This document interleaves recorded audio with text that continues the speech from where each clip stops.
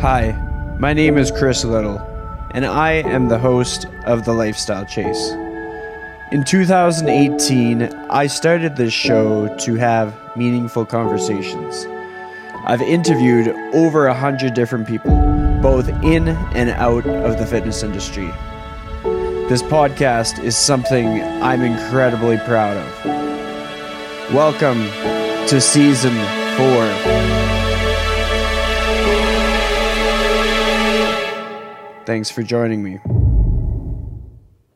I didn't mention this. I should have mentioned this with the time management thing, but we have business coaches, business mentors. They come in and kind of act as, I guess, like a manager to us. Like you're kind of paying them to manage you in a weird way. But they really help find that focus, find the task to work on, find the you should be doing this type thing and organizing to some degree. It's still obviously up to us to organize the day-to-day and to get things done when we get things done along with everything else. But they help with clarity moving forward. Then just like a lifting coach would. It totally makes sense. And I mean, for myself, I am always like very picky about like the term business coach, just because I'm like, well, I mean, there's good ones and there's bad ones. But when it comes to everything, like when it comes to like vegetable salespeople, like there's good vegetable salespeople and bad vegetable salespeople kind of thing. But like within your experience with working with other coaches, whether it be for your athletic performance or your business performance, what are the things that stand out for you? Like, do you have to build strong communication or trust, or is it something that they do, or what is it? Yeah, with the lifting coaches, it's like, I know what to do. Like I coach people for a living. I know how to get strong, but it's just having someone to lean on, to talk to bounce ideas off, things like that, to tell you and to stop being tell me to stop being emotional when I'm in mid prep and I'm worried about if I'm not going to hit a number or whatever, and to just be objective about it. I've always, when you say quite picky, for me, it's always like, can I have a conversation with this person and have a laugh? Like, could I go and have a drink with this person and have fun? Like, that's important to me as well. Like, I don't need a dictator that I feel like I need to, just have a robot just telling me what to do type thing. It's important to me to have fun with it as well. And then the business coach, obviously it's different because that's a world that we're not as well versed in, that we do need help with. Some of the systems, we've just never done it before. So the guidance, the actual knowledge of business and stuff like that is much, much more important to us. So it's a little bit of a different choice. But I've had, as you said, business coach is such a hard term because like as soon as you think business coach, you think like the sleazy marketing dude that's like sliding in your DMs going like, hey man, you want to earn an extra 10K? You're like, fuck off. But for us, it was just finding the right person that kind of understood what we want, because most of these, like, they're trying to make you more money, right? Which is great. Like, that's hopefully part of your fucking business plan is to make more money. Otherwise you're gonna have a bad time. Yeah. But I feel like a lot of them are just only concerned about the money. Like, all right, how much can I make you in sales and things like that? But like, we were lucky that our current business coach, she runs a strength gym. She knows what it's like. She knows what it is she knows that the community feel that we're going for, the value that we're trying to give, and is helping us build that along with the behind the scenes, the back end systems, the front end systems that are the marketing that's going to bring people in and lead to making money and paying the bills. Right. But like, she understands that we're in this to help people as well. So she's not trying to talk us into group fitness class models that we just don't want to do, because like they make a lot of money, but I could not do it. It just is not for me. I don't enjoy it. So there's no point in making a heap of money doing something I hate. May as well go work in a bank. But finding someone that resonates, has the same values as you, knows exactly what you want, as opposed to just make more money, I think was our biggest lesson with finding the right kind of business mentor / coach. Mm-hmm. Well, I mean, one of the things that you pointed out that stood out to me was just outlining how the person that you're working with actually does the thing that they're coaching.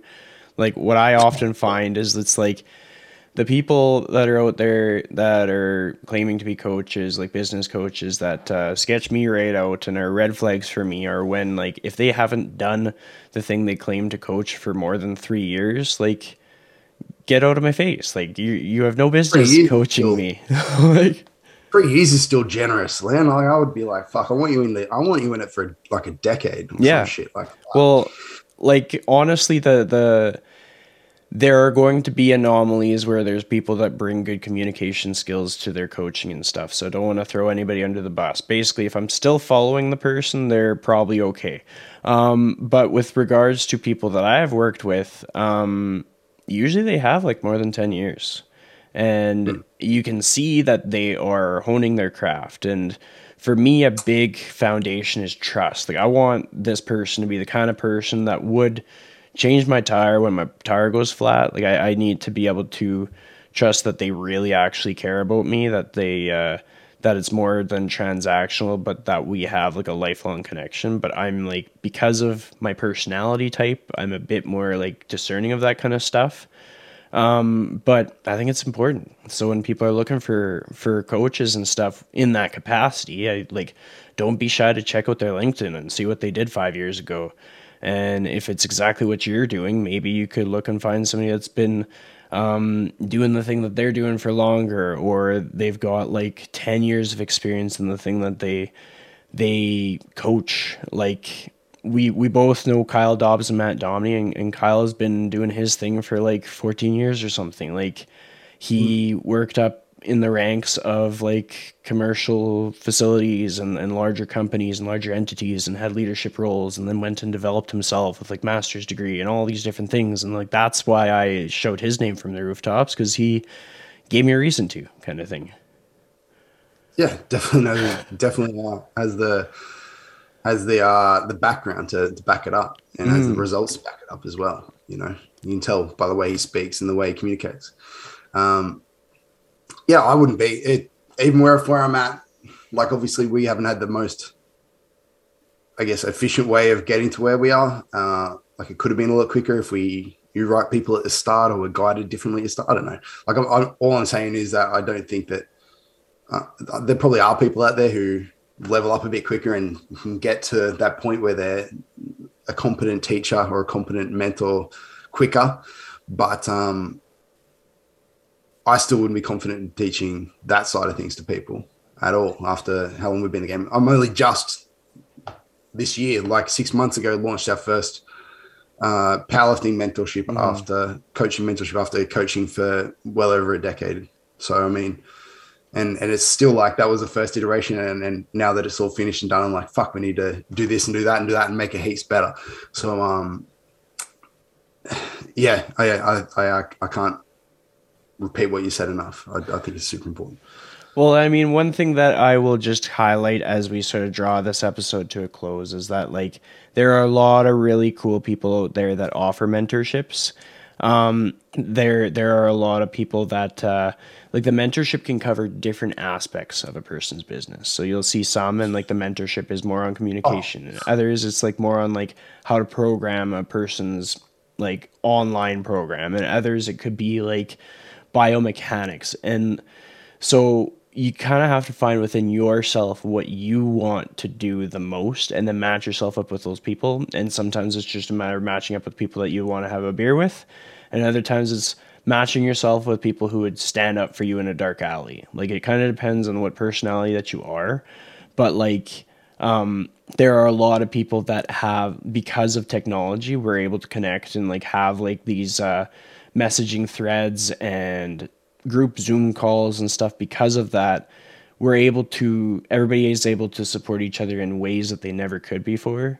And so, even though they might have to be pickier about like a business coach, they could totally find opportunities where like different mentorship opportunities might strengthen some of their weaknesses. Like we talked about before with like any kind of a team is going to have different members that have different strengths. And sometimes like a new member that has strengths in like media or a strength in like just speaking to people in front of a crowd, like those strengths can kind of sharpen the pencil in a career journey. So hopefully people don't just completely disregard all the opportunities that are in front of them, but just that they're more picky. 100%. You should be trying to learn everything. Coaching is such a weird job there. It's not just about programming, or it's not just about, biomechanics or whatever. Like I was speaking to one of my clients who, like a lot of my clients, happens to be a coach yesterday, and was just talking about like pronation in a squat and just like foot stuff in general. And I was like, our conversation was basically, hey, like stop trying to fucking think about what the foot's doing. And maybe the body is just a little bit smarter than what we think, and it can just do that shit itself. That was the gist of the conversation. But it led us to talking about just foot mechanics and all that stuff in general, which ended up with me linking it to like the anatomy and motion course, which I love. I did the lower limb closed chain stuff on that. And after I said, to be completely honest with you, I probably don't use 99% of like what is in it directly anyway. And I don't think that the course is going to directly make you a better coach. Like, I don't think as a powerlifting coach, I don't think you're going to be able to take stuff from it and go like, yep, do this tomorrow and you'll fucking be a gun. Like it's not that sort of thing. But if you understand that sort of stuff, and if you expand like the whole knowledge base and like those little things that can just help you understand how like just things move, how things integrate, it's all useful. So like, I just feel like doing lots of little courses like that in lots of different areas, whether they're like completely relevant to your position or not, is still super important.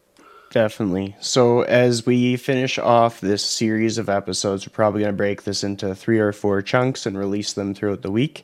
What is a piece of advice that you want to leave with the audience? Just something that you think will impact them at the start of their week on, like, let's say a Monday or something, that'll be a game changer for them. Oh, man, fuck. No idea. I really don't know. Oh, man. This is, I remember the last podcast when we did the disappearing podcast that we never spoken of again. We had a real solid theme, and I remember what we spoke about on that for this. But this one has gone so general and broad. I feel like the amount of direct, exact advice is to implement is. Just think about life through your lens, like your human experience, and like if somebody were to give you a piece of advice, what would you have benefited from, like on the Monday in comparison to now or later on in the week? And then just give that advice to the audience because they might be able to relate. Man, I don't know. No, fuck. Sorry, I've mind blanked me out of it. All good. So I'll take over for you. I'll give the advice this time. And it's like the first time I've ever had to do this. But the thing is, honestly, sometimes I think people like hold off too much on like taking that next leap or doing that next opportunity. And in the past like hour, we've chatted about everything from like starting a podcast to running a business to making big changes and going on trips and just like making things priority, like prioritizing our time and all that stuff. What I'm going to focus on here for like the challenge that I think will help people is if there's something on a person's mind that they're thinking about doing, like you talked about the podcast, stop hesitating and just do one thing that locks you into actually delivering on it, kind of thing. Like, so if I was in your shoes and you're talking about the podcast, I would name the podcast and do a post that said, hey, this is coming. It doesn't matter when it's coming, but then once you've made the post, it holds you accountable to like following through, because that's something I will look forward to listening to because I listen to everybody's show. Already built the room. It's yeah. There. Well, I mean, you're locked in, but I don't. I don't think that I saw the post. So I want to see the post with the couches in the post. I'll send you a picture. Excellent. Sweet. All right. Well, with that being said, that is our episode.